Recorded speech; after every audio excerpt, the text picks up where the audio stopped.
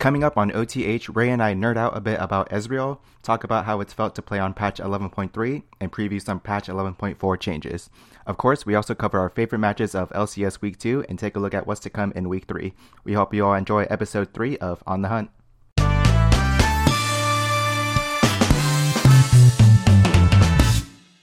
Welcome everybody to Episode 3 of On the Hunt, a League of Legends podcast. I'm your co-host Chris, aka the Hot Dog Killer, because every time I go to Costco, dude, I have to get a hot dog combo. You know, it's hard to argue with that. Every time, dude, without fail. And I put everything on it too, except relish, because relish is gross. And joining me on every episode, as always, is our other co-host, Raymond. Hello, loyal listeners. How's everyone doing? Yes, dude. I think we got a good 2, maybe 3 subscribers on Spotify now. Ooh. We're looking up. All right, man. We're basically famous now.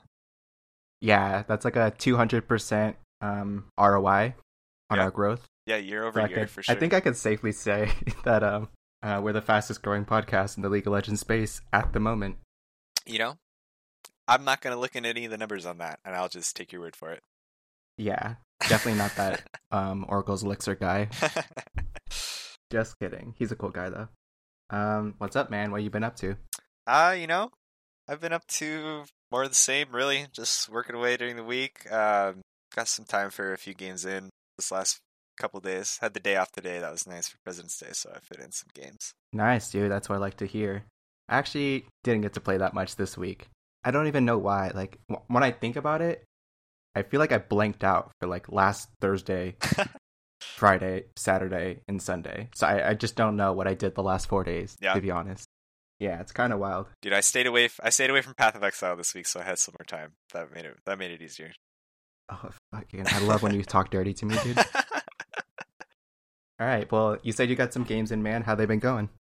You know, they've been good. Let's see. I'm thinking, I just haven't grinded too much at all or anything like that. But I got in some good Earth games, and I'm like dominating Earth this rotation, dude. I think I've lost like maybe 2 of like 12 games, so I'm just high tier Earth player, definitely. But got in a few games today. Got to play some Duskblade Ezreal, another game of like Kraken Slayer Senna, and then I played it. I got filled into jungle in one of our games, so I popped off on Udyr, which was the easiest thing in my life to just hard carry on that champion.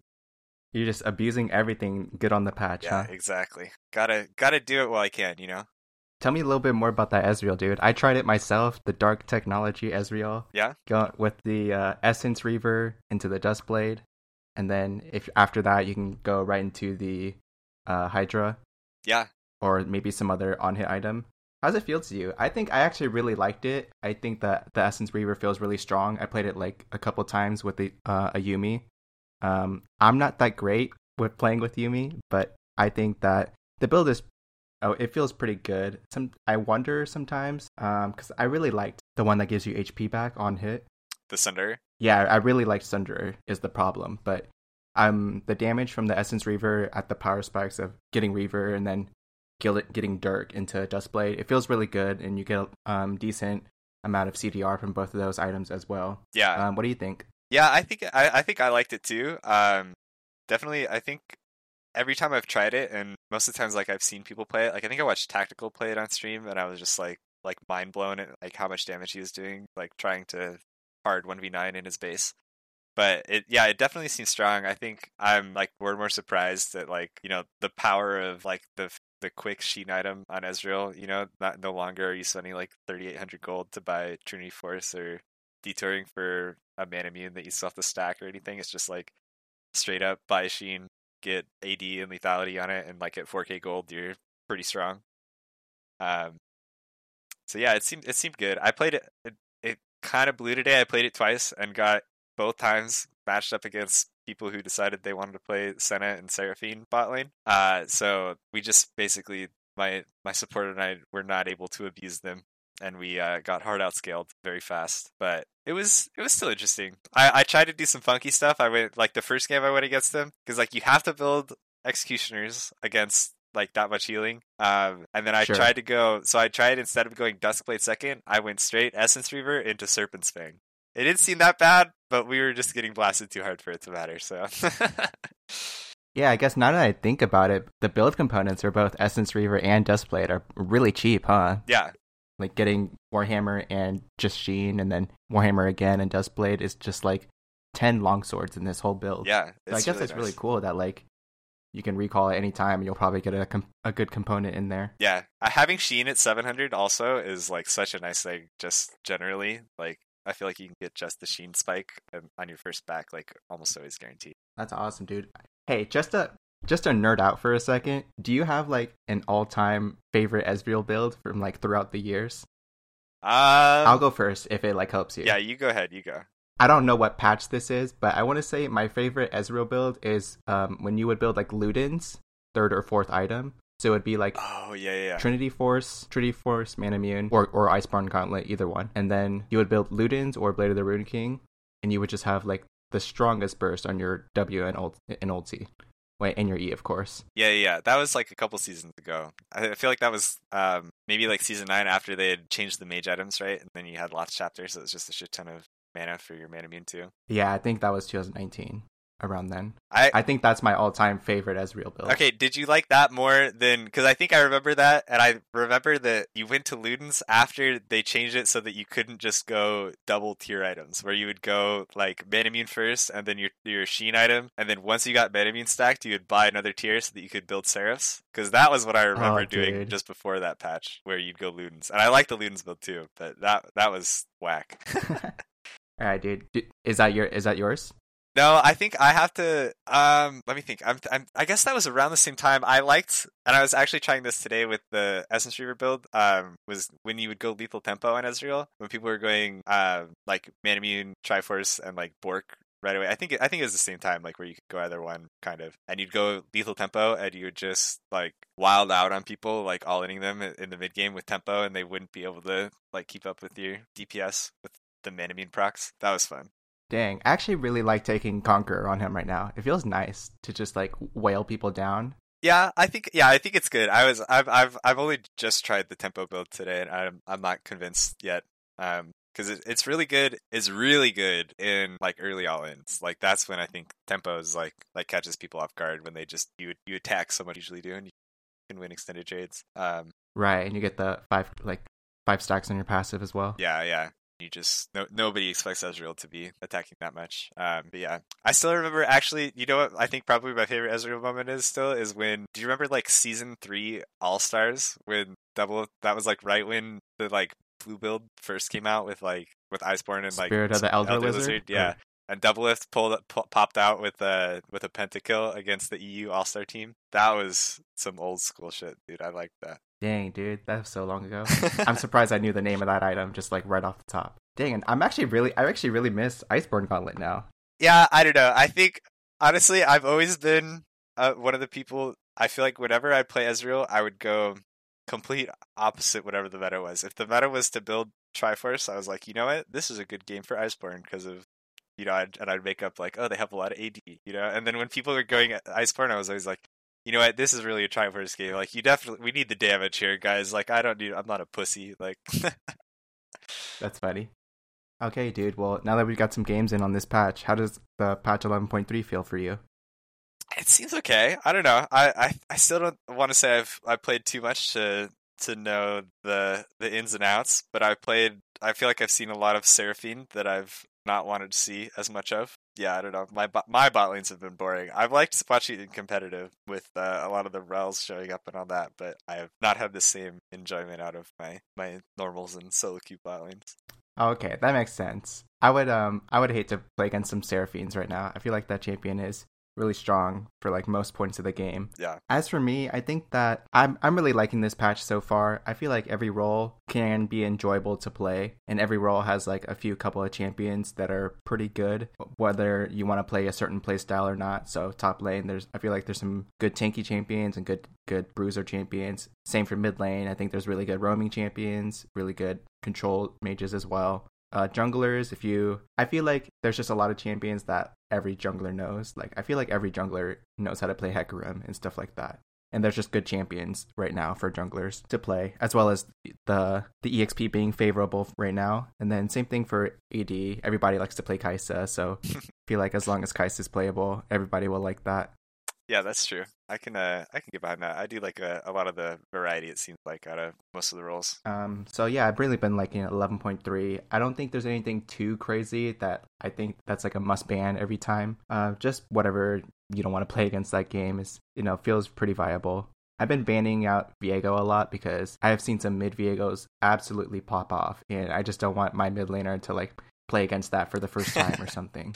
Yeah, and just get stomped on. Dude, as time has gone out, as you've seen him somewhere, how do you feel about Viego still? Because to me, it seems like I've had a lot of games. My buddy who was inting on him in the first week has not played him as much anymore. So it seems like now I'm only playing against him. And it seems like every game where the Viego gets strong, it always seems to me that we just did something stupid and he got strong and he shouldn't actually be that bad. But then I don't notice, I guess, the games where he isn't strong. So maybe I'm just either I'm getting big selection bias on only remembering the ones where we got ass blasted, or he's only ass blasting. No, yeah, because I think I said last week I was starting to play a little bit of support. So when I was playing support, there was always like a Viego on the other mid team, and I feel like he was ass blasting my team as well. I think it's like one is just like I guess the damage doesn't seem like so straightforward because isn't it something like you cast a skill and then your next auto hits them twice for like their current or max HP because he has like the Blade of the Ruined King passive on his passive. Yeah. So he just has like a lot of hidden damage that isn't readily apparent the first couple of times you play against him. Yeah. And then also, I didn't know this when we had talked about this in our first episode, but I think the best part about him is that he has like an invincibility frame on his ulti at the start of the cast. Yeah, and that is actually super annoying to deal with if you like use it properly. I definitely agree with that. I think honestly, I feel like that needs to go. I don't know how, like, either they need to tone down like how long it lasts, or like you can be vulnerable for some of it and then like the actual possession like I don't know. It seems like it should be half and half, where you're still like locked in place to possess, and then you go invulnerable like as you transform. I don't know. It just is so annoying to see him like go under tower and then invuln, except for tower shots. I don't know. It is that definitely I feel like is too strong for him. Yeah, I think I really noticed it when one game I was playing Alistar and the Viego was fed, and so I wanted to like headbutt him like out of the fight every time, but then he kept ulting my headbutt, so it would just go like he would go right past me. Oof, yeah. And he did that to me at least like 3 times that game, and I felt pretty useless that game because I kept trying to do that, but he kept doing that to me as well. So I felt a little goofy. Yeah, I don't know. We'll see how he pops out. I'm not sure. I'm not sure if there are any changes slated for him, but I think I'd hope to see some soon. Yeah, I would say that he's pretty strong right now, and to put some games into him if you're interested in playing him. Middle, I'm not sure about top. I haven't seen any top Viegos. He might be a little squishy for that though. But mid or jungle, I think he's worth playing right now. Partly because maybe not everyone knows what he does, and then you can kind of snowball pretty hard with all of the damage that he does. I just hope that you know what every champion does, so that if you possess somebody, you know what to do, or to just like ulti out of it right away. Okay, well, so there's this guy named Mark Yetter on Twitter. Let's see what he does actually. He's the Summoner's Rift gameplay design director. You know that off the top of your head? No, I looked at his Twitter bio. Okay.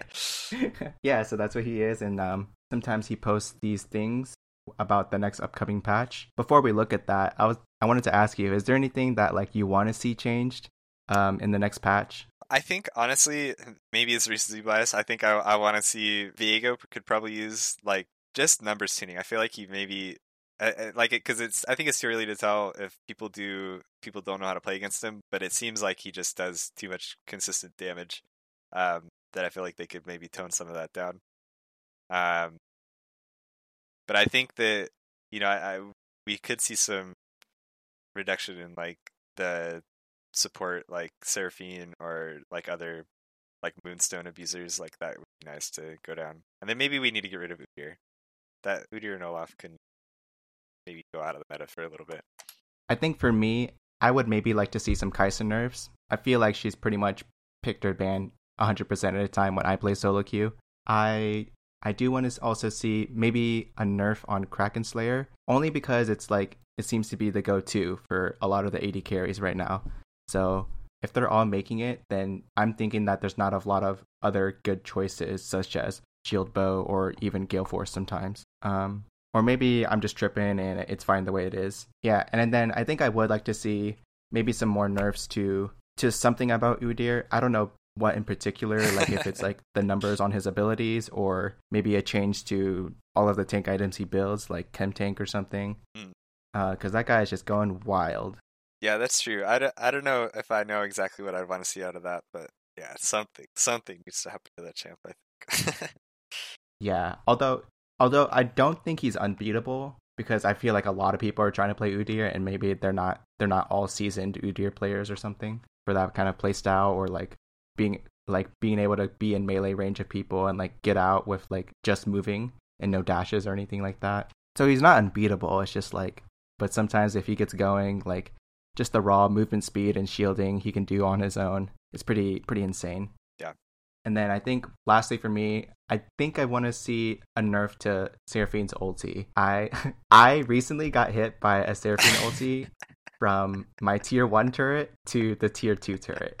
It was super long, and I was actually so sad about that. So I'm actually kind of sad about like how far the Seraphine ulti can go when you push it through so many people, or even just like 1 or 2 people. I feel like the range gets extended so long. Yeah, that's actually a good point. I wonder, I guess I think that would be a pretty good nerf if they just like either like reduce the range just altogether, or maybe made it so it can only reset like once through any given champ. I don't know, that still might be too far. Maybe like, but I don't know. But like I'm thinking back to Release Aphelios, and they did kind of the same thing where they reduced the range on his ulti. And I feel like at the time it seemed like, oh come on, this is kind of troll. Like that's all you're gonna do is reduce the range, you know? But it turns out, like I don't know, even now as sometimes a Aphelios player, it's definitely noticeable that you would prefer to have a longer range on that ability than you get nowadays. Right.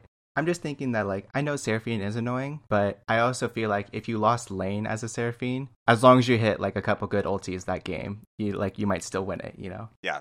So that's just where my mindset is with wanting that to be changed. I'm also kind of biased because, like, for example, I'm sure that a lot of people want Camille to be nerfed, but Camille is so fun, dude, and so I really like playing that champion, and I don't want her to be touched. Yeah, I think I'm on the other end where when you said Kai'Sa to get nerfed, I'm like, oh, come on, dude. Kai'Sa's so much fun. But yeah, she's a bit of a staple now. She could maybe let someone else have the light. All right, dude. Well, now that we talked about a little bit what we want to see, let's take a peek at the 11.4 preview provided by Mark Yetter over on Twitter.com. So a couple big changes that are going to come in are, I believe there's going to be a lot of jungle changes. Maybe we can take a peek at that in a bit. And there's going to be a nerf to Moonstone Renewer. A couple items are going to get buffed next patch. That includes Everfrost, Cosmic Drive, Rage Blade, Chempunk Chainsword, Mortal Reminder, and Morello Nomicon. Do any of those interest you?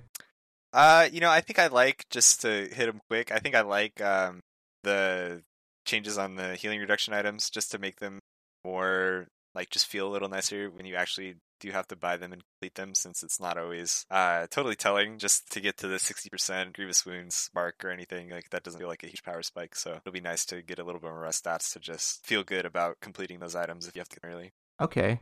I'm actually really interested in the Everfrost change because I think that item is super fun. Well, especially in ARAM. Maybe it's a little troll to build and make a real game. But I think that there's some champions that combo really hard with Everfrost. Maybe like Rakan or sometimes even Zoe. Oh, yeah? And even Kassadin. Although, like, a lot of those champions don't really need it.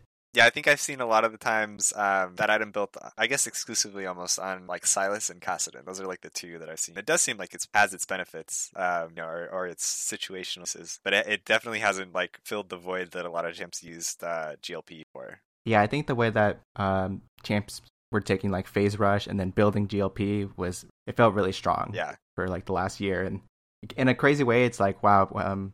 Because people only started doing that kind of towards the end, where those two have been out for like a really long time. I don't want to talk about the numbers too much because maybe it could change. So let's just get right into the nerfs and buffs for champions coming out. So it looks like there are going to be some champion nerfs for a couple of champions. A lot of changes for Samira. I think let's hit the others real quick, and then maybe we come back to her because that's a lot. Okay, sure. And then look for Kaisa. It looks like her Q damage is going to get hit for both the regular and the evolved form for single target, as well as it's just damage per missile down, so it changes your max isolation and single target. Yeah. Okay, yeah, that's a better explanation. Yeah. And then looks like Skarner is going to take some nerfs as well. I actually do feel like Skarner is pretty fun to play right now, and you can just get away with just running at people, and you can take Predator if you want, or you can take Phase Rush. It's pretty funny. He's kind of the same deal as Udyr. I'm surprised we don't see more of him like in LCS, honestly. Yeah, and then looks like there's going to be a healing reduction on Renekton's Q for both the regular and empowered version, and Camille is going to get hit this patch, but it's just a nerf to her W cooldown, no changes to her Q at this time. So you said you wanted to talk more about what's going to happen to Samira? Yeah, I mean, this feels like a really big hit to her, honestly. Taking off the change list as Mark Yetter has it now is removing her ability to dash to allies with her E, as well as reducing the speed on it. And I think that's just like taking away E dashes or like dash targets, with allies means that she really has a lot less options in fights to go like in and out with that reset on takedowns. So it'll be like just you can really only go in and then in unless you're in a bunch of minions like Yasuo all-ins or something like that. And then the W duration is going down by a quarter of a second. They're changing her Q damage scaling, so it goes up with levels or with levels in the ability. And then her passive melee bonus ratio is going into a scaling form, so she'll have less early but more like later in the game. And then her R cooldown is going from 3 seconds to 8 seconds, which is I think a good change on that front. I think as Samira players, it feels not as fun. Like getting multiple ultis is always like super highlight reel kind of stuff. But I think that's good for like ADC brains to make them not as brain dead. You have to like sit for a second and think about when you need to pop your ulti. Okay, yeah, that's actually a super big deal if they were really going to take away her dash to allies. And I do feel like when you play Samira, it does feel kind of weird that there's essentially no cooldown on her ulti. Yeah, I think it's kind of interesting because I think when you're pub stopping as Samira, it definitely is the best thing to just you go in, you ulti, you kill someone, you dash onto somebody else, and Q again, and then ulti or whatever, and you're just like, oh, I am God. But it always feels like that it doesn't change you winning the fight most of the time. I would think if you actually break it down, like if you're able to get 2 ultis off, then you probably already won. And it's like in that way, it'll make it so that the fights where you were close, where you could get like 3-second like cooldown ultis in reality, it'll make those a little closer. Make the Samira player have to not just continue to go all in forever. So I guess I think that's actually a good change. Along with I kind of like the changes they're doing to her bonus damage scaling, because if they just nerf that like throughout the whole game, I feel like it would really take away like why even go into melee range on that champ. Right. I'm actually pretty sad that they want to change so many things at once in one patch. I feel like the ulti change is already kind of a big deal of more or less restricting you to one ulti unless it's like a really long fight. But then also changing her scaling, the scaling on her damage for her Q and her melee bonus damage, and making it worse in the early game. That kind of sucks. Yeah, it's going to be a lot to get used to, but I think overall it's going to be good changes. We'll just have to see about the E dashes, in my opinion. I think that's scary as a Samira player to not be able to just have that like kind of freedom. Yeah, and that's such a shame because I feel like at that point they're changing the champion. Yeah, like that's not Samira anymore. Yeah, a little bit. It's kind of like how the Sylas changes. Do you remember the Sylas changes? They've kind of reworked that champ a couple times with all his passive combos. Yeah, it's so sad. Like to see him like have a shield and then it's only a magic shield, and then now there's just no shield. Yeah. it's so sad. And the way his passive worked, like the passive like cleave, that used to be like so much better, I feel like, than it is now. Mm-hmm. I like that it builds up the stacks, kind of like Riven passive. Mm-hmm. But I kind of wish it was the way that it was on release. Yeah. And then for champion buffs, there's actually quite a bit. A lot of little changes. I'm not sure. Did any of these like strike out at you as something like big? It just seems like they're tweaking a bunch of champs that they want to kind of push back into the people's the people's minds. Yeah, that's true. It is like just a bunch of small number tweaks for 11 champions. So that's going to be Caitlyn, Fiora, Soraka buff. I know you're looking at that. Varus, Braum, Jinx, Veigar, Talon, Lee Sin, Trunamir, and Amumu. Do any of those interest you? I feel like I somehow I feel like we've already talked about this on the show. I like the Soraka buffs and I like the Jinx buffs, but I'm kind of amazed that they're both getting more buffs. Like the Soraka seems like she's in a good spot or is like, you know, situationally strong, and they just keep buffing her. And then Jinx just got a bunch of changes I feel like that are kind of big on the last patch with their rocket scaling and everything with attack speed. And I'd be surprised that those aren't like more impactful than we'd see out of just like a 1 week of play. So to see buffs on that again, it's like interesting, I guess. Okay, I can get with that. When I look at this list, I'm actually kind of sad about the Talon buffs because I hate playing against Talons, and I also just don't have the mindset of like a Talon player. So it looks like they're gonna buff his W cooldown and the damage on the way out. So I'm actually pretty upset about that, but maybe there's some Talon players out there who would really like that. Yeah, gosh, the outgoing bonus AD actually is outgoing damage on that ability is not something I want to be reminded of. Like back before his rework, when it was just a instant back and forth, that was so obnoxious. Okay, now let's get moving on to our picks of the week. Do you want to get started with this, or you want me to go first? You go ahead. I'll think about it a little bit here. All right, man. So my pick of the week this week is not going to be a champion like the last two times. My pick of the week is going to be lolesports.com for watching the LCS and that sort of thing. And here's the reason. I've always known that when you watch on the LOL Esports website that they show you stats and stuff. Mm-hmm. But I've always thought that it was the same stuff that you see like visually on the screen. So just like KD and items and that sort of thing. But it actually pretty much shows you a lot of the stuff that you would see as if you were really spectating the game in your own client. So you can toggle on and off the gold, and you can see a lot of like comparisons between two people and that sort of thing.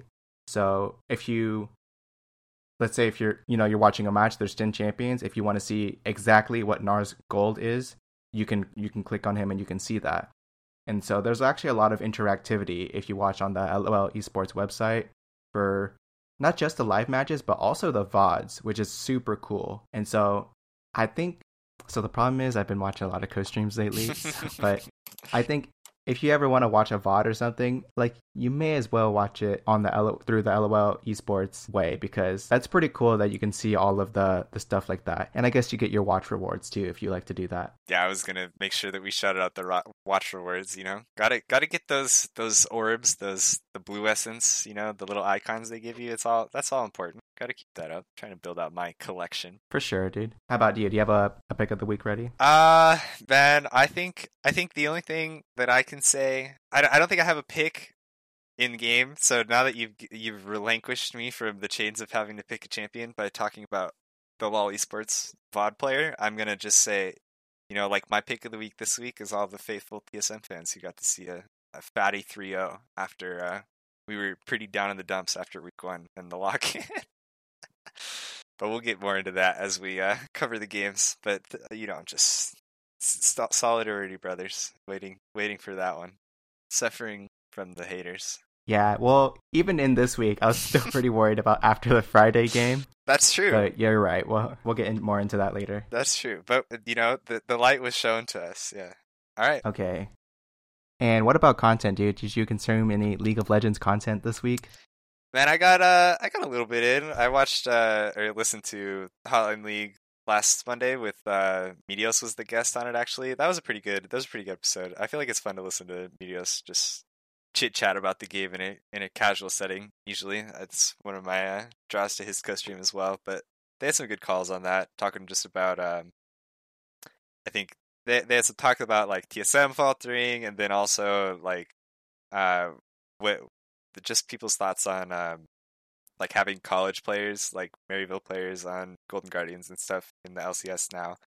And I thought they were interesting conversations just to kind of dive into on those ones. So that was a good episode for me. What about you? Any highlights from some other shows around the block? No, that's the problem actually. I feel like I watched a good amount of stuff this week, but I don't remember any of it. So it must not have been special, dude. So You must have just blanked out like the other stuff you're saying. yeah, I'm serious, dude. I don't know what happened to last week. Maybe I was just down in the dumps because I was single for Valentine's Day. Who knows, dude? Dude, I thought we were not talking about that one, man. Oh, my bad. My bad. But yeah, so I listened to the dive, and I believe the face check episode. I did end up watching TSM Legends, which covered like week 1 of the LCS. Yeah, I caught that too, actually. Kind of sad, kind of depressing. Yeah, a little bit. I actually do like to watch that kind of behind the scenes team content. I used to watch the TL one as well when they were dominating in like 2018, 2019. Yeah. I used to watch the heist in season 1. That was a good. I liked the heist. Yeah, I feel like the heist is really like the videos are really well made. Mm-hmm. But I've never really watched a lot of the other teams out of those. I would say out of those 3, I don't think I've seen any content for like anybody else. Not even like G2 or anything. G2 always does their mic check at the end of the week, and I always watch the G2 mic check actually because they're a bunch of jokesters. I'm in support of that one. That's funny. And then also, actually today I was watching the Crackdown live on Twitch, despite my huge ranting about it last week. Because I saw that Perks was going to be on there. I kind of zoned out for a lot of it because I was distracted. So I don't really, but I also don't feel like anything crazy was said. It was mostly just about like his time back in Europe and then talking a little bit about Fudge. It's all I really remember. Yeah. But I think it was a good episode overall. All right, man. You ready to jump into some LCS week 2? Yeah, dude. Let's get into it. I liked this week. This was a hype week. Yeah, actually, there were some banger games this week. I actually want to start off first with some of the draft picks that have been going on this week. So first of all, let's take a look at some of the ban stats, courtesy of gamesoflegend.gg, GOL. So looking over at LCS Spring 2021 for patch 11.3, I guess we'll just cover like top 5 bans, yeah, sure. Or maybe even top 10. So let's see, we've got Udyr at 14 bans, 14 out of 15 possible games. So that's pretty crazy. And furthermore on that subject, it turns out that all of 14 of those bans were on red side. So that's pretty crazy. Yeah, just the premier power pick, Udyr, man. Nobody had that on their COVID pandemic bingo cards, I don't think. No, dude, he really took over the world. And to follow Udyr up, we've got Olaf at 12 bans, so just another jungle menace, I suppose. And then we've got Renekton, Camille, and Rel at 9 bans, as well as Senna at 8 bans, followed by Seraphine, Hecarim, Twisted Fate, and Syndra at 6 bans. What do you think? Do you have any thoughts on any of those kind of most bans of this week? Nah, it seems like about what I'd expect. You see a lot of people going for these strong blind pickable top laners that they want to get out, and the same goes for junglers. I think you've got a few that are all useful, but not like there's a big contest or like here's pick this guy, you pick a counter to that guy. It's just like, oh yeah, you go ahead. You want Udyr Olaf? No thanks. And then it's like, all right, well we'll just pick Graves or Lilia or Talia. Go ahead and go at it. Same with like Renekton Camille. Like we're seeing a lot more of people like trying to hard counter like the Renekton picks, so they're leaving it out. It seems like a little bit more with like the Quinn picks and everything, but I don't know. It seems pretty as expected. Okay, and then now that the bans are out of the way, we can also talk about what ended up getting most picked this weekend. So I guess I'll just start with the top lane. For the top 3, we've got Gangplank, Gnar, and Gragas. I guess all those champions start with G, huh? That's crazy. True. And they all have 5 picks each. Do you want to talk about that first? I think Gragas is super good on this patch, and he's really good tank, always reliable with E-Flash ulti, and I think GP is always pretty solid as well. I'm pretty sure he has some really good matchups, both melee and range, and you can hit really hard in the middle game, and his ulti is really good, of course. Yeah, I think as people have gotten more and more, I feel like a lot more people have talked about how GP is like this top lane god kind of, where get away with it. It's just any team is going to want it. So I get where you're coming from with that. And Gragas, yeah, I agree. I mean, you can't get away with being a mainstay in like the jungle or support or top for like 4 seasons without being, just a good champion. So I'm not too surprised to see him come back even as a tank nowadays. Yeah, now that I think about it, I'm really liking this current top lane meta. I don't really like to see Ornn, to be honest, and I don't like people to like lose on Ornn either.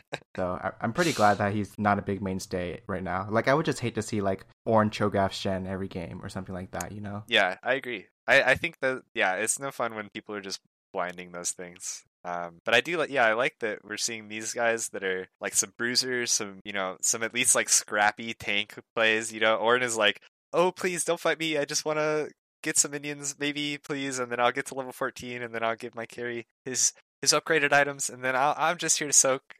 I'll throw my horn out and get some ultis. But yeah, not something like Gragas, something like Redacted. These guys are fucking going in. They've got their friend Udyr in the jungle. They've got to follow him up somehow, man. Otherwise, like, what are you doing? Yeah, and I think for the most part, a lot of those are kind of skill matchups. Maybe a little less for Gragas, but Gnar and GP matchups are more so pretty skill based, I would think. So I think that's really exciting. Yeah, I'd agree with that as well. It's always fun to see the players like Someday actually get to show off like why they're top tier top laners more than just farming and setting up dives. For sure.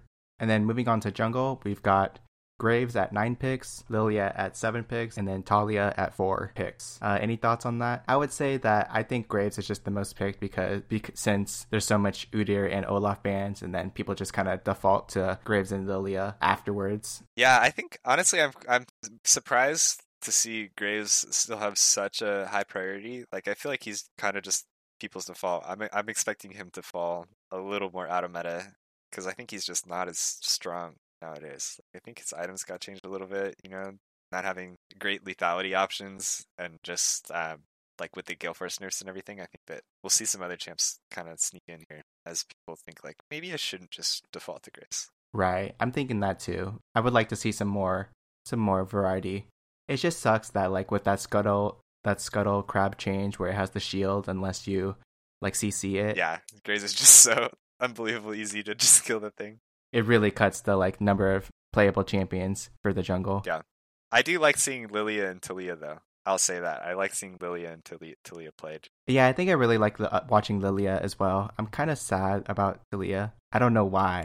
I just don't like when that champion is in meta for the jungle at least. Yeah, I think I like her jungle more than I liked her in mid though. Like she has to do a little bit more to like scrap and everything out of the jungle than she did just push a wave and roam to side. That's true. Moving over to middle, it's kind of boring actually. We've got Azir at 6 picks, and then Orianna and Zoe at 4 picks. So I guess in a way there's like a lot of variety for mid lane because these top 3 are really low pick rate, like 4 out of 15 games, and 4 of them were Orianna. Yeah. So in my opinion, nothing too special here. I guess a lot of people are kind of relying on these kind of safe picks and not so much going for the global picks like Galio and TF like they were in the lock-in tournament. Do you have any thoughts on that? Not really. I feel like mid's kind of not been a focus for too many teams. Like we're a lot more interested in the top lane counter picks or the support counter picks or getting this or that AD or junglers. So I honestly, it seems like mid's just kind of fallen back to one of those metas where they're just like, oh yeah, let's pick something. I don't know. This is probably good. Nobody's gonna like counter me mid. Just like we'll pick this first phase and go on with our lives and focus on something else. Okay, and then moving on to the bottom lane, we've got for AD carries, Kai'Sa 11 picks, Senna 4 picks, and then Ezreal and Samira tied at 3 picks. I think it's pretty crazy that a lot of teams just kind of let Kai'Sa through right now because I feel like she's one of the strongest AD carries with decent matchups, and as well, like just every like pro player should just want to play Kai'Sa every game because she can be really strong from like 5 to 10 minutes, and then also really strong from like 15 to 20 minutes, and then also really strong from like 25 to 30. So yeah, that's true. I feel like everyone should be comfortable playing Kai'Sa. And then pretty crazy to see that like even though Senna had a lot of bans,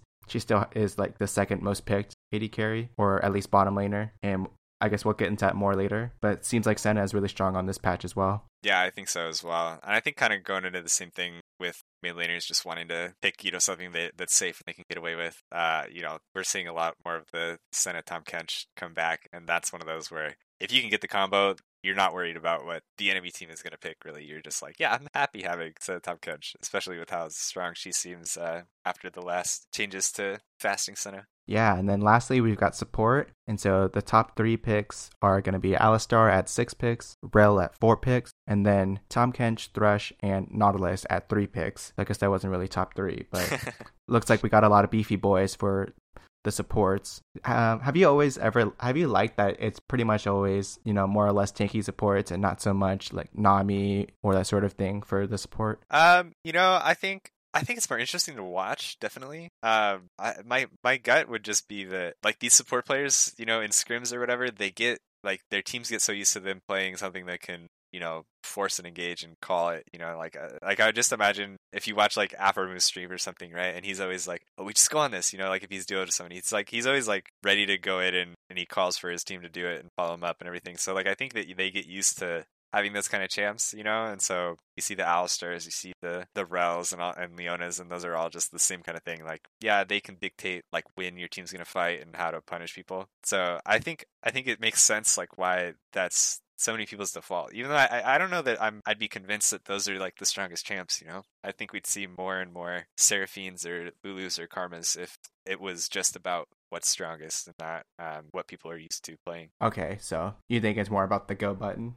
I think so, yeah. I think it's useful for teams to have that, especially as you see like the stuff out of top lane, like Renekton's and Gragas's, and not that Gragas can't engage. I guess that's maybe not a good example, but like Renekton and like you get Udyr out of the jungle, and these are guys that like can go in and force things. But I think that having your support have like be the person who's able to like dedicate themselves to that and like get these guys following up is very useful for a lot of teams. Yeah, and now that I think about it, if the most picked jungle picks are Graves, Zilean, and Taliyah, they can't really get this stuff started. Yeah, I'd agree. Okay, so with LCS Week 2, they started playing on patch 11.3, although Viego was not enabled for this weekend. I'm not too sure about next weekend, though. But I do hope we're going to see some Viego for the rest of the spring split, because I want to see if people think that he's really strong or not worth playing because he's a melee champ. Well, what do you think? I'm not sure. I don't know. I don't think my guess wouldn't be that people would play him. But if I did have to put money on it, I would bet that it's going to be Dardoch who picks him. First in the LCS, at least. Oh, true. Yeah, I think I heard something like he's played a new champion every game. Yeah. Is it something like that? I think so. I think he's only played, I guess they're 6 games in. I think he's played 10 different champions in his 10 different games, including Lock-in. That's pretty crazy, actually. Yeah, and they're 4-2. Pretty cool, too. Yeah, they're doing really well. They can't be slept on for this week, at least. Definitely. And then one more thing I wanted to talk to you about is the Forbidden Senna and Tahm Kench combo.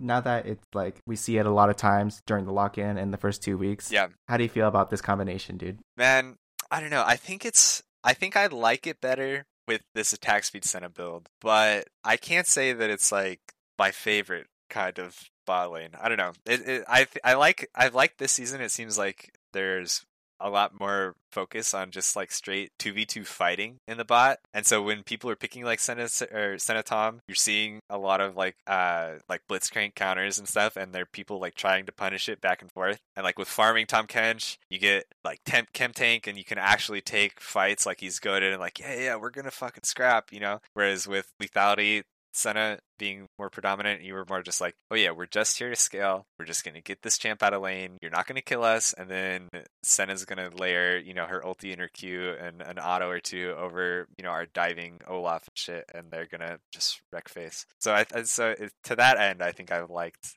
this iteration of Senna Tom a little bit, but that might just be a meta specific thing. Okay, that's interesting to hear. I'm thinking that I think it's actually way too good right now. Just independently what Senna does. Yeah. So just what they do like on their own, like Senna, you're right, she's good on this patch, just like independently. She has a really good build path, and she has a really decent matchup against Kai'Sa because she gets to outrange her. And then Tahm Kench is really cool that you get to CS and you get to build up your gold and just like really outpace the enemy support and items. And then once you get past level 11 as well, you get to do farther ultis, and that's really good for the impact on the game as well. So I think that the combo is really strong, and I wouldn't be surprised if a lot more people start banning out Senna a lot more. And even this week, she already saw, 8 bans out of 15 games. So in more than half the games, she gets banned. Yeah. And more or less, she does get picked as well. So I'm thinking that something should maybe happen to that combination, especially if in the future Kai'Sa's going to get nerfed or something like that. Yeah. But I also wonder, like, so we're in week 2 right now, and then there's only going to be 6 weeks and then playoffs. I feel like this combination is so strong, I don't know if it should be allowed for playoffs, because I do think that it's so strong it could be inflating some of the teams' records, because almost a lot of the teams are playing this right now, such as Dignitas. Yeah, that's an interesting point. We'll see. I don't know. I think that it's one of those at this point, after the last couple of years, where Senna Tom is just something that every bot lane has to have in their back pocket. It's like a Zyra Khan, right? Like if you feel like you need Senna Tom for a comp or whatever, then you better know how to play Senna Tom. Right. Okay, now let's get into the standings for week 2. At the end of this weekend, tied at first place, we've got C9 and 100 Thieves, both at 5-1. Then right behind them, for third and fourth place, we've got TSM and Dignitas at 4-2, with both of them having a 3-0 week this week. At 5th and 6th, we have EG and TL with an even 3-3 score. And then following them, we've got the rest of IMT, FlyQuest, CLG, and Golden Guardians. What'd you think about this week, man? Man, this was, I don't know, there were a lot of upsets this week, a lot of unexpected results, I feel like. It was exciting. I'm kind of glad to see no undefeateds left. Honestly, I felt like last week I was, C9 and 100 Thieves, I would have put it, if you told me they were the 2 undefeated teams, I would have been beforehand like, that's kind of a weak undefeated pair. I don't know. The way they played last week, I wasn't that impressed, but they still pulled out the 3-0. So now that they're both down to 5-1, I think that makes sense. And then, TSM and Dig, I feel like are honestly both surprises at 4-2. You said they went 3-0. That's some big weeks for both those teams. And then EG and TL after EG was kind of hyped up after Lock-In, and TL goes and wins the whole thing, and they both have dropped a few games. TL had kind of the same as TSM's week 1, where squeak out a win against CLG, or maybe they didn't squeak out their win against CLG, but you beat CLG, which doesn't say anything really, and then you go on to lose your other 2 games, and that's a rough weekend. Yeah, I would say EG and TL both had rough weekends, and then C9 and 100 Thieves, I feel like they deserve to be up top, especially since 100 Thieves only lost is the other 5-1 team. They lost to C9, whereas C9 lost to EG, who is still, who I think, a playoffs team. Yeah. So in that sense, like neither of those two at the top were upset per se by a team outside of the top 6. Whereas TL, they technically lost to TSM, who at the time was kind of whack. Yeah. Right. And I think who was the other loss this week? Do you remember? They also lost to 100 Thieves, so another not bad loss if you think about it. I don't know. You want to talk about TL a little, because I feel like this week TL looked I don't know, just out of whack, kind of. Like, the TSM game, I don't know, TSM kind of walked over them in mid-game. They kind of just got choked out. Obviously, the early game, when you randomly give Azir a quadra kill in bottom lane, you kind of have thrown off the whole balance of things in League of Legends. So, going from there, it throws your whole game into whack. I'm not surprised they lost, but they looked like they couldn't do anything in the rest of that game. And 100 Thieves, that game looked like kind of even for a while, and then suddenly TL was just on the back foot and lost again. Like, they didn't find any openings. They just took it and dropped the nail. I don't know. It seemed uncharacteristic of them. Yeah, not to talk too much about it. I think the TL losses. I think for the TSM game, I think TSM's picks in that game were much more well-rounded in terms of like engage opportunities and options, consistent DPS options, and just like overall tankiness for their champions. Because I think that TL, they picked like Graves for their jungle in that game because a lot of the good stuff was banned out. Mm-hmm. So I think feels weird to say this, but yeah, I think they got outdrafted that game. And then as for the 100 Thieves game, I don't think that loss is egregious or anything. I also think that 100 Thieves just played really well this weekend, and so props to them. Yeah, I think that's fair. That's fair. not it's still week 2. Can't get too up or down on anybody. It seems like at this point.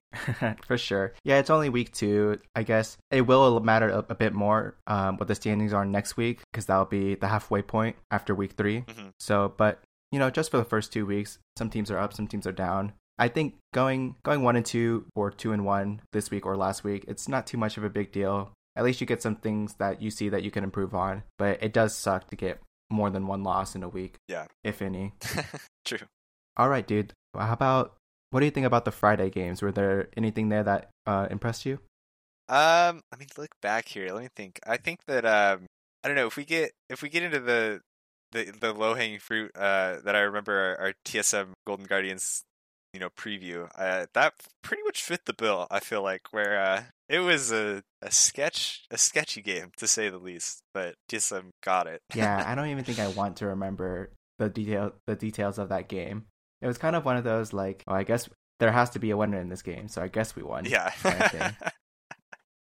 Yeah, that's true. I think that's all we need to say. That went as we expected. It was somehow a nail biter, and somehow TSM won. Exactly. And then I was thinking, last week we talked about previewing 100 Thieves and FlyQuest. That was not close. So I that's pretty much solidified. Like after their performance this week, I'm pretty solid on 100 Thieves being at minimum a top 3 team at the end of week 6. Yeah. FlyQuest, I'm still up in the air about them. I think they can be good. I think I kind of put them in the same boat as Dignitas. I think they can just have up and down weeks, and then we'll see where they end up landing. Although I am a little higher on Dignitas being able to hold their record as opposed to FlyQuest. Yeah, I think if I probably did just a direct comparison between those two teams, it seems like Dignitas is much more like they have a higher floor than FlyQuest does, I would say. You've got guys like Aphromu and Dardoch who've been around for a while, and they kind of, I think they kind of know what to do more on a macro sense together. They can kind of pull around guys like, I mean, Celigo and Fake God have had good showings in Academy, so I think they have a bit more of an idea as well of what they're doing. But it seems like FlyQuest is dealing probably with a little bit of issues integrating like Jose Dideo and also getting a couple rookies all together. And they've been doing some wacky stuff, playing like favoring the Seraphine bottom picks with Johnson and stuff too. So I think they're kind of learning how to play a bit more.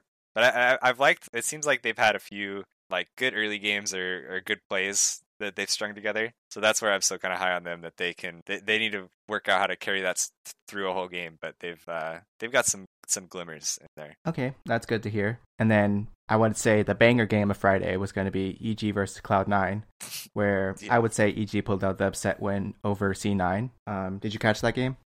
Dude, I did catch. I'm trying to think. I feel like I remember watching this game, and now I'm like looking back, just trying to skim through it to see what was going on, and it was just kind of a mess. No, I don't know.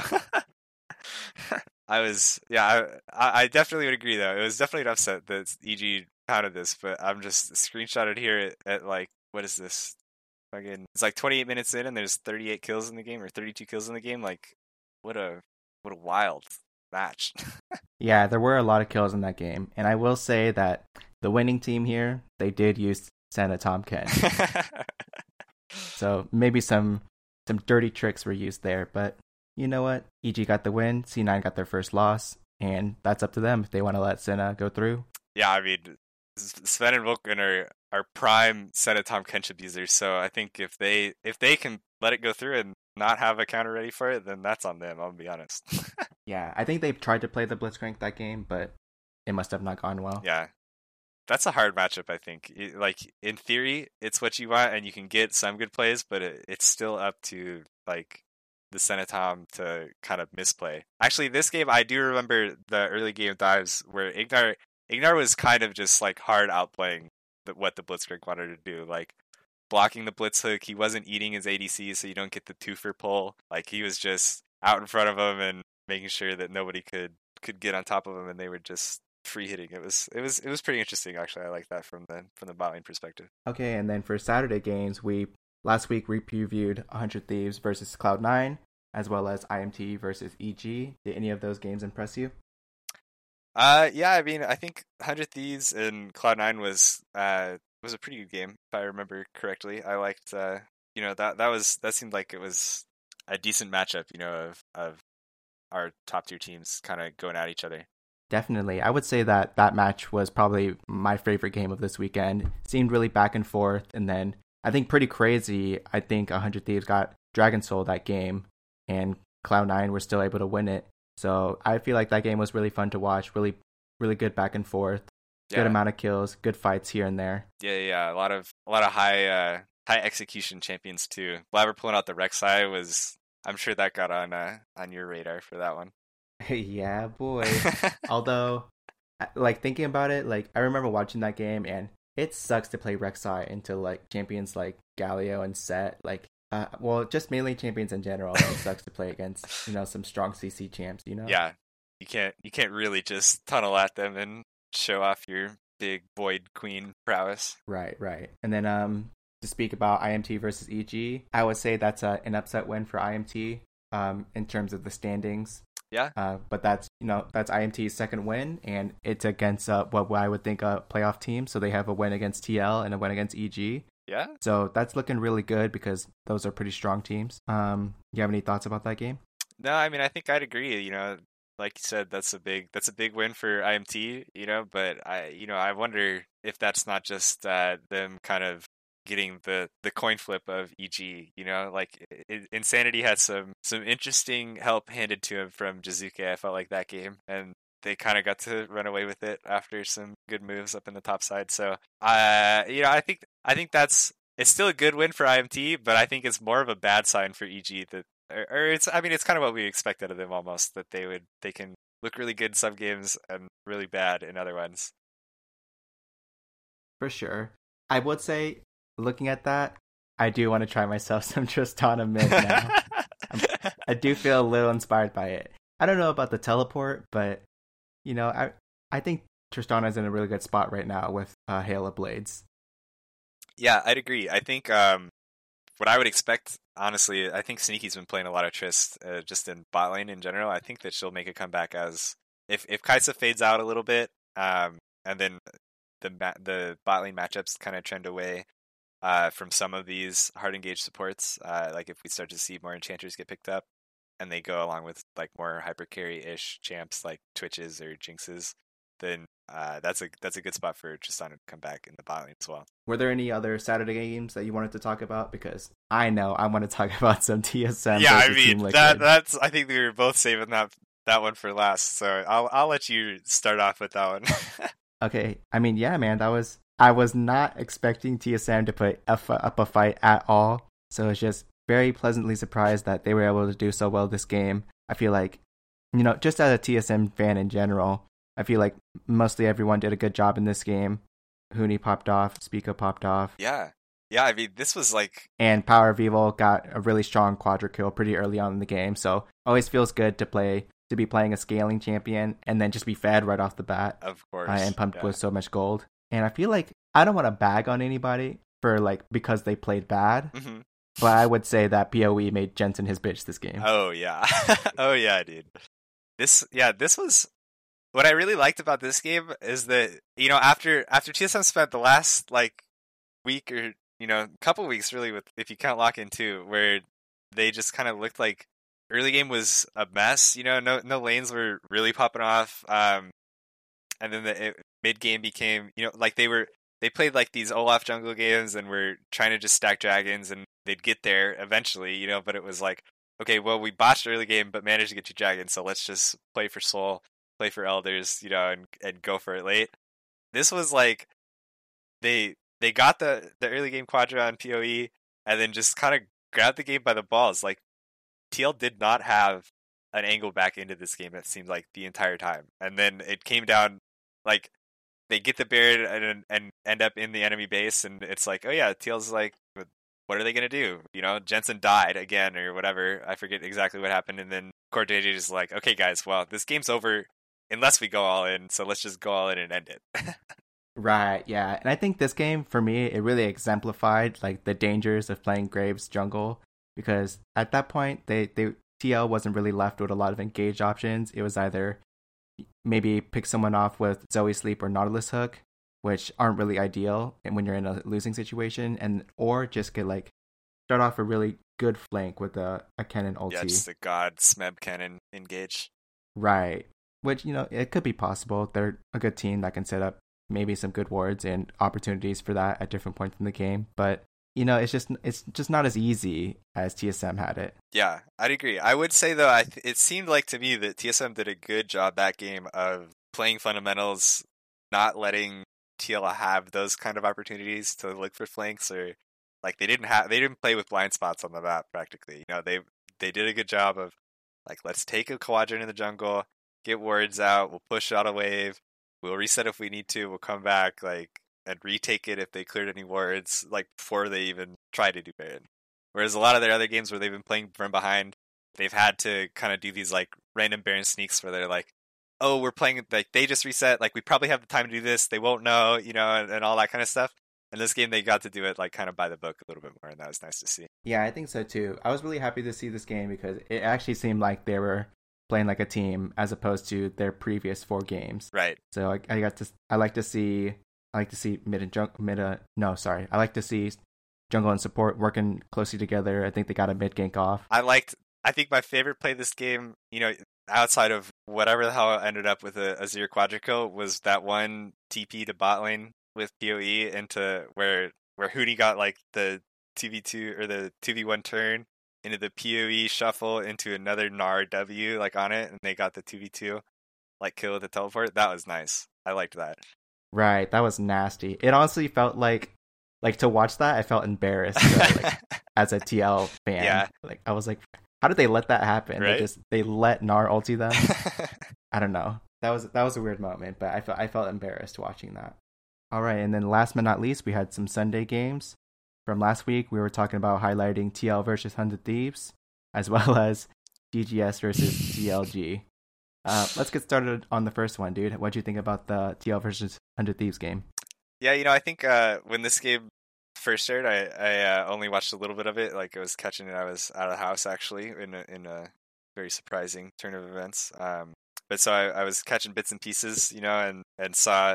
It seems like every time I would look back, every 5 minutes or so, and there was just suddenly there was a whole swing in the kills, and I didn't remember or didn't know how it happened. But so I don't know. I went back and watched it, and it seemed like it was kind of close. I don't know. We talked about it a little bit. It seemed like it was kind of close for a while, and then 100 Thieves just came out on top in a couple fights, and they carried it through on a good Baron push. It was kind of unexpected almost how quickly they won. I actually really liked this game. I think that the way that the two teams played around their advantages were really good. For example, they had Alfari on the Quinn, even against a Renekton. I think he played the Quinn really well in terms of, using the Quinn to get an advantage in the top lane. And then trying to move that around the map as well. And then they got Jensen on the rise, who can put some strong split put pressure if they can't quite seem to get control of the dragon area. So they got they got 2 options for some really strong split pushing if they want that. Yeah. So I like the compositions of both teams this game. It just ends up that 100 Thieves got really strong dragon control this game. And so I'm really happy that they were able to take over in that sense. I think I remember in this game, Core JJ got a really big Rel ulti that started off a fight really well for them, but then 100 Thieves just turned it right back around. Yeah, this was a lot of really interesting and exciting fights. The ones that did happen, it seemed like they were really well played just by kind of all sides. These are the 2 teams that I'd expect that out of honestly in LCS. 100 Thieves has been kind of nutty team fighters since it was FBI and Closer carrying games on Golden Guardians. Now they're doing the same thing here, and TL is just all obviously world class kind of players. Yeah, so I would say that I really liked this game. Do you know what? Actually, when you brought up the Quinn and the Rise, it reminded me of that I know that we're a LCS show, but did you happen to catch the G2 versus Rogue game from I think Saturday in LEC? No, but it's from glancing at the Reddit thread, it seemed like that match was a banger. That was a banger game, and I think. But what I want to bring up about that is that it seemed very similar, to how G2's comp was in that game for TL. And they just weren't able to pull it off in the same way because G2 did the same thing where they picked the Quinn. They had they had caps on Echo, but same kind of thing, this AP split push mage kind of style. And they like that was just so drawn out and wild of a game. Like they were against like super late game skilling on the other side, so it's not the same matchup, but just like how they wanted to play it, that was really interesting. But so for TL, I wonder if that was kind of like they were trying to copycat how G2 played with the Quinn and just weren't able to replicate. Okay, yeah, that's really interesting then. But yeah, overall, I would say I really liked that game out of the two, and they get that game out of the way, and furthermore, they going on in the future, they'll get to play some weaker teams hopefully and pick up more wins for both of them. Yeah, it'll be interesting to see how both of those teams round out kind of the first half here. Okay. Any other Sunday games that you want to talk about? We said we wanted to look at the GGS and CLG game. I'm gonna be honest, I don't think I even watched that game, so yeah, I don't think so either. I see that CLG picked up their first win, and I'm gonna say, way to go, CLG. But that's about all I got. Exactly. That's actually the same way that I feel. All right, dude. Anything else you want to cover on this whole weekend before we move on to what we're looking forward to next week? Yeah, I guess I suppose one last Sunday game that's kind of interesting was EG versus Dignitas. So, Dignitas gets to sneak through with the 3-0, and I do wonder, I guess, that's going to segue us into previewing next week's games, is whether Dignitas is going to prove themselves worthy of their really good week 2, because I believe that they have some really strong matchups for next week. So if you want to get into that, we can. Yeah, I think just real quick, we can look at it. I think having the Senatom on Dignitas side is always valuable, but Dardoch on Kayn, last time I think we saw Kayn in LCS was Spica not transforming on the champion, so right. So it's good to see that champ show up. That's one of those that I think is really interesting, especially like just as a champ that you see in solo queue, and you see terrorize games in solo queue. So like you wonder maybe like why it doesn't show up more in competitive, and so to see it have like just the opportunity to is really cool. Yeah, and actually now that I think about it, I watched this game today, and this game was pretty entertaining from the Clown Fiesta point of view. So I would say if you want to if you're trying to get drunk, that game was a good game to have like a drinking game on. I mean, anytime you've got Jizuke and a champion that can dash in, I think you're bound to have some interesting gameplay. Yeah, maybe a little emphasis in that word somewhere in there. Okay, yeah, and then one last thing to talk about for LCS Week 2, for the Player of the Week, it ends up being Power of Evil. I think that's okay. I mean, when I think about it, I wasn't impressed with the Friday game. Saturday game, okay, good job. And then the Sunday game, I guess there might not have... I just don't know. I don't know, he played Victor in the Sunday game. I guess he did lane really well against the IMT mid laner. Yeah. I don't even just looking back at the score, he didn't even have an insane scoreline by the end of that game. That was just some I don't know. This feels like one of those where if it was Bjergsen still on the team, I understand it. But come on, man. If it's just an average week for PoE, do we need to give him Player of the Week? Let's maybe I'll allow it. Yeah, I guess because they got that win over TL in a way that was it looks like a really strong performance. Yeah. That's true.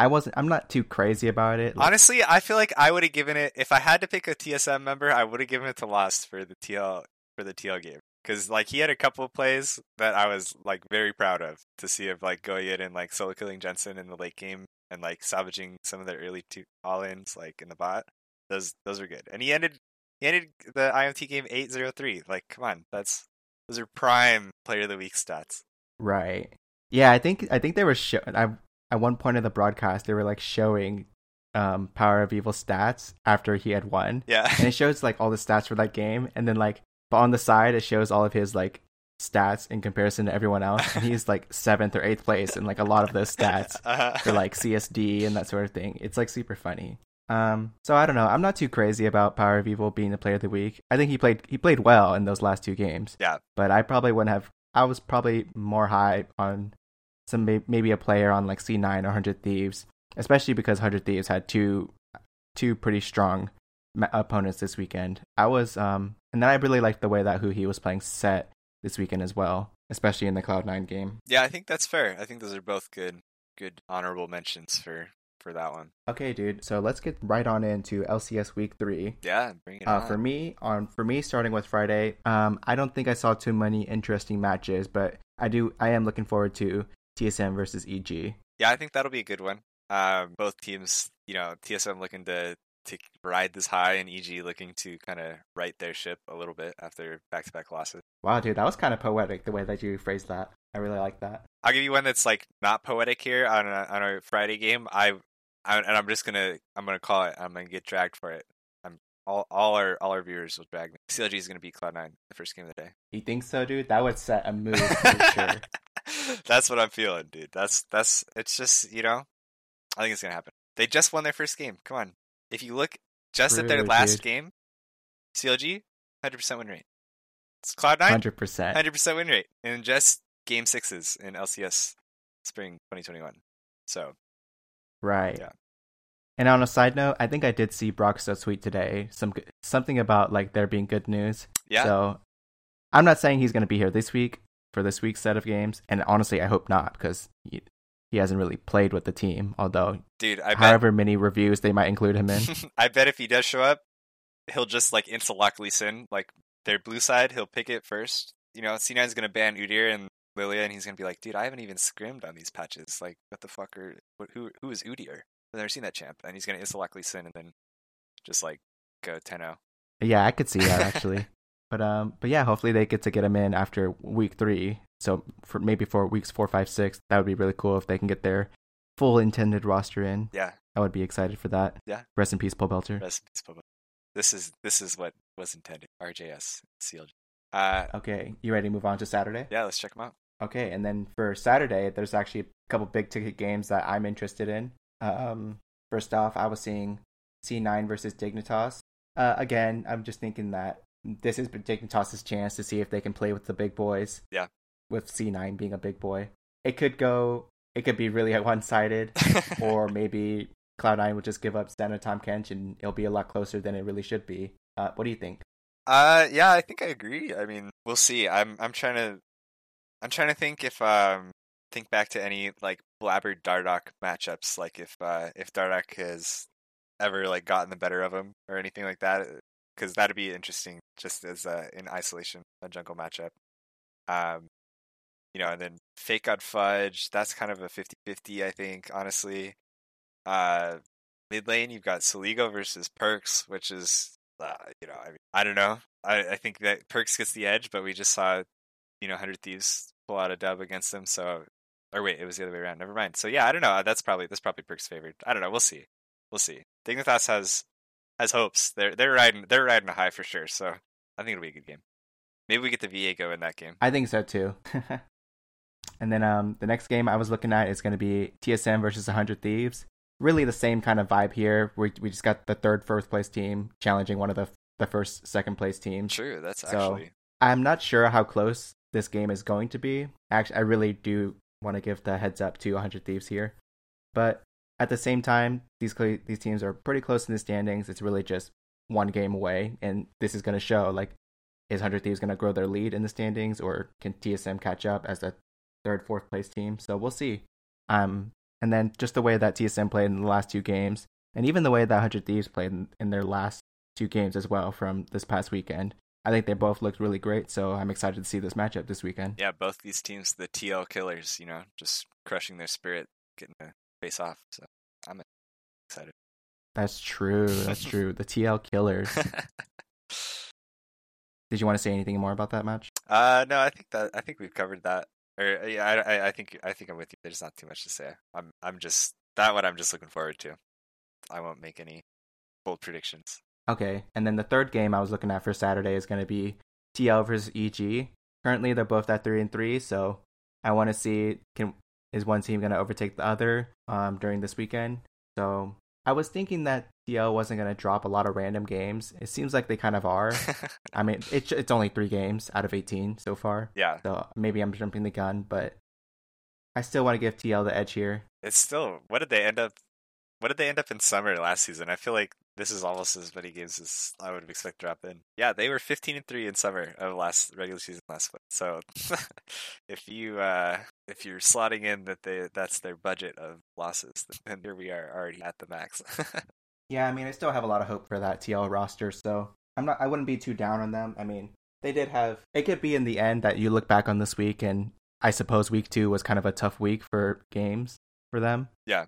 Because maybe TSM really will turn out to be a decent team, and they just had to work it out a little bit, and then so TL has to work it out a little bit as well. Yeah, I think this will be an interesting game after we see EG drop a couple kind of head scratcher games this past week. This will be their chance to prove if they're kind of just playing up to their opponents or not. Because I could see that as a team as well, that they're just really only trying to play against who they like respect, and then when they play against these Immortals teams, then they're like, what's this guy gonna do? Insanity, Revenge, Omega Lol. Like, these are solo queue players.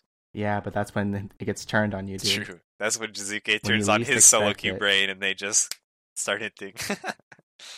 Right. Okay, and then finally to end it out with the Sunday games, we got Dignitas versus TSM for a match I'm looking forward to. Right now, they're both third and fourth place, so I think by the end of this matchup, we'll see if any of those teams are still in the top 4. Yeah, that's true. This will be definitely two teams I think that are overperforming based on their lock-in results. So getting them head-to-head to see. Yeah, I think so too. Another match I'm more interested in the result, not so much watching the game, is going to be Immortals versus FlyQuest.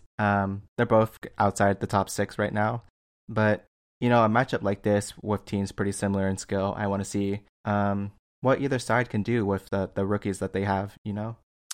Yeah, I agree. I think this is probably actually a good stylistic matchup kind of too. I think that in top lane you'll see Revenge and Licorice both are guys who seem like they're like prepped to play like counter pick matchups and really like kind of go all in on the 1v1. So I'd be interested to see what they pull out. Yeah, so I'm looking forward to see that game.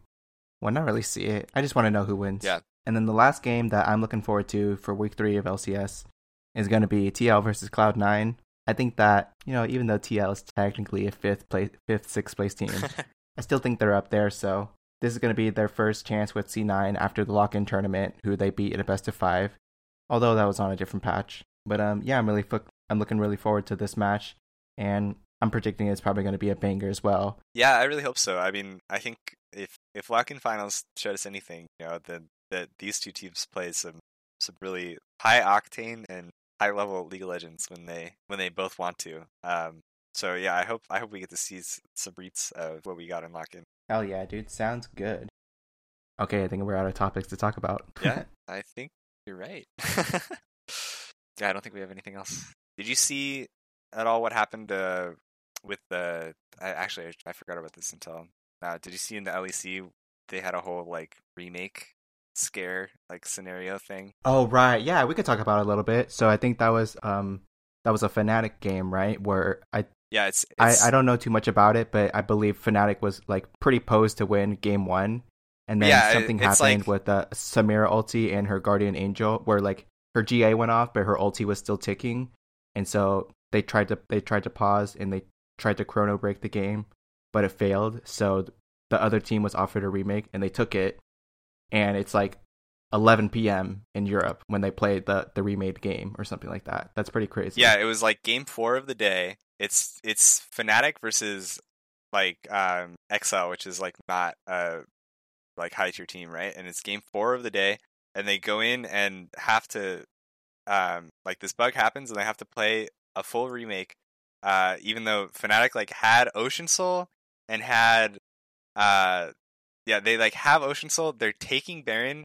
They like get in a scrap like after having like won a team fight, they get in a scrap with like some of the remaining members, and then this bug happens, and they go into like this 30 or 45 minute pause, and then eventually they get to the point where they're like, yeah, we can't chrono break the game, we're gonna do a remake, and then they say, but like because it's taken so long, whatever, they're just like, we're going to do the remake at the end of the day, because the next game was like the G2 Rogue game that everybody was like hyped to watch, and it was like their match of the week. And so they were like, let's just go straight to this. We'll give you guys time to like rest or whatever after this, 90-minute, like just sitting around like with game time and pause time included. It's kind of nuts, because I think that like they didn't show that on broadcast because it was like they were kind of delayed and had already done the pause. But so you didn't get to see the bug, but it sounded like it was at a point where it's like already like super Fnatic favored. Like there's no way they would drop this game. Yeah, it's pretty lame. Like of course, but you know the rules are the rules. A bug happened, they couldn't fix it, so they get the remake. Yeah, and that's it. And I'm more bothered that it sucks that like so much time passed, and then they're playing a game at 11 p.m. Yeah. I don't know. That's the weird part. Do they have to have the same picks because it's a remake technically, or how does that work? I think I think with the remake they actually redrafted, like because and I forget like the reasoning why, but I'm pretty sure they actually redrafted, and it was funny. I think Upset on Twitter like made a joke about it afterwards because he got Samira in the game where they remade and there was a bug, and then he got Samira in so he got Samira in the first game, and then he was the one who got bugged on it, and then they got Samira again in the redrafted game. So he was just kind of like, okay, yeah, you guys are really good at the game. Yeah. So Fnatic ends up winning in the end, right? Yeah, they still did. I mean, they would have won the first game. They still beat them in the second game. It was it shouldn't have been a close matchup, you know. That's a pretty interesting story from this weekend as well. Yeah, it's kind of I think I saw somebody on Twitter say this is, you know, we haven't hit true esports or esports aren't real sports until you get to blame losses on the refs. So it was true, dude. A good little dig. That's pretty funny, actually. This was our chance to play the refs. Okay, and that's going to be it for episode 3 of On the Hunt, a League of Legends podcast. I hope you all enjoyed it, and be sure to subscribe to our podcast on the service that you are listening to us on, if you aren't already on. And we'd also appreciate if you give us a rating or hit the like button to show us some support, since we're a pretty new podcast. Right now, you can find us on YouTube, as well as your podcast player of choice, such as iTunes and Spotify, and maybe a couple more because of the way that iTunes distributes their podcast platform as well. We hope to see you all next week for another episode of On the Hunt.